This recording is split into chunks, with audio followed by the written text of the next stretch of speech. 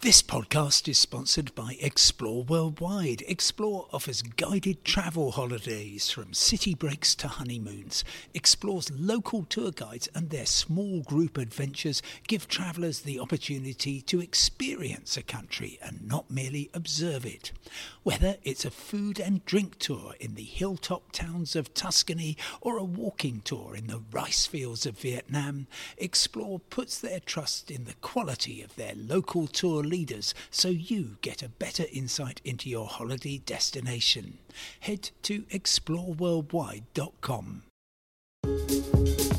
Hello and welcome to today's independent travel podcast for Monday the 4th of December. Yes, just 3 weeks till Christmas Day, and I am afraid I must report on yet another day of dismal travel in the advent calendar of despair I am seeing unroll through December. So just to backtrack on the weekend, Friday was when the ASLEF train drivers overtime ban began. Clearly any employee in any realm is perfectly entitled to decide they don't want to work on their days off, and such is the dependence of some parts of the rail industry on drivers working overtime that, we've seen quite a lot of cancellations pre-planned, for instance, on Thameslink through central London. And then on the day, there were quite a lot of trains falling over on Transpennine Express on Friday.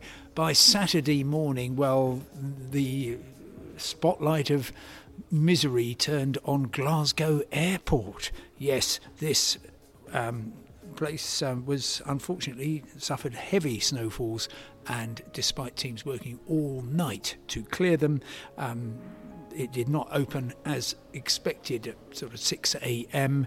As a result of that, some flights were diverted in coming to Glasgow. Many were delayed, and then there were some cancellations, most notably of a Santa Claus special to Finnish Lapland, where eventually the crew decided that there simply wasn't time to complete the day. They would have taken off and arrived in Arctic Finland after dark, so that was cancelled, along with multiple flights to Amsterdam and to Heathrow. And talking of Heathrow, that then took over the problems on Saturday evening because of freezing fog, which meant that the flow rate was reduced, which in turn led to multiple cancellations, particularly on British Airways, and some diversions inbound. For instance, Air India from Mumbai actually went to Amsterdam instead.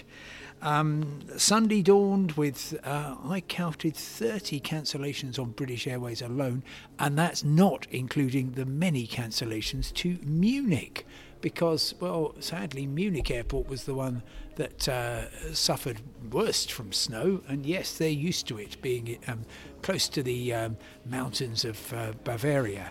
So, pretty grim weekend, and on the railways things were even worse, arguably, particularly Sunday trying to go north-south, because you had West Coast Main Line, effectively most trains on strike.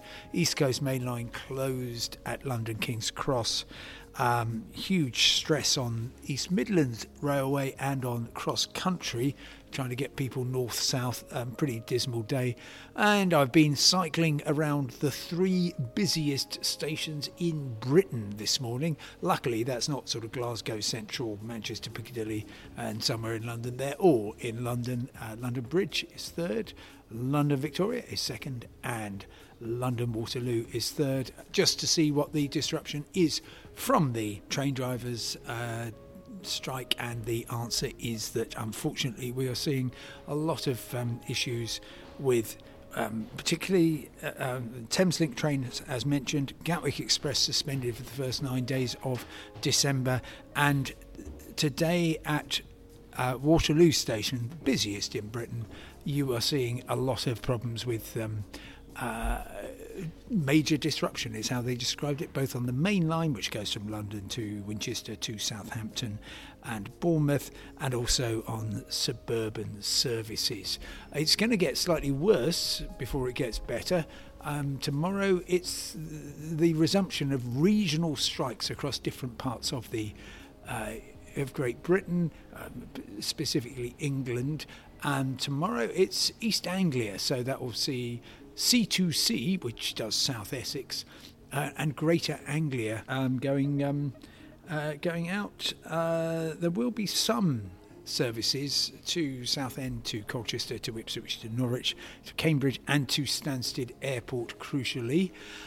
On Wednesday, this is going to be the trifecta of misery when you've got South Eastern, Southern and South Western Railway all going out. So basically anywhere south of the Thames is going to have problems. By Thursday, you move mostly to the West Country.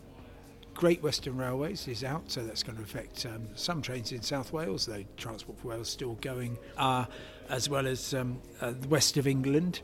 And Cross Country are also going out, and that means that Devon and Cornwall will have no or very few trains. I think GWR is going to try and do some of the branch lines, and then Cross Country, of course, going all the way to Aberdeen, but not on Thursday.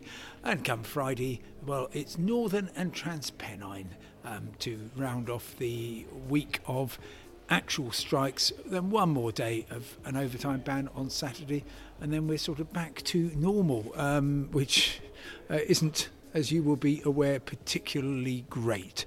So I'm sorry that I have to run through these things, but it's better that you know.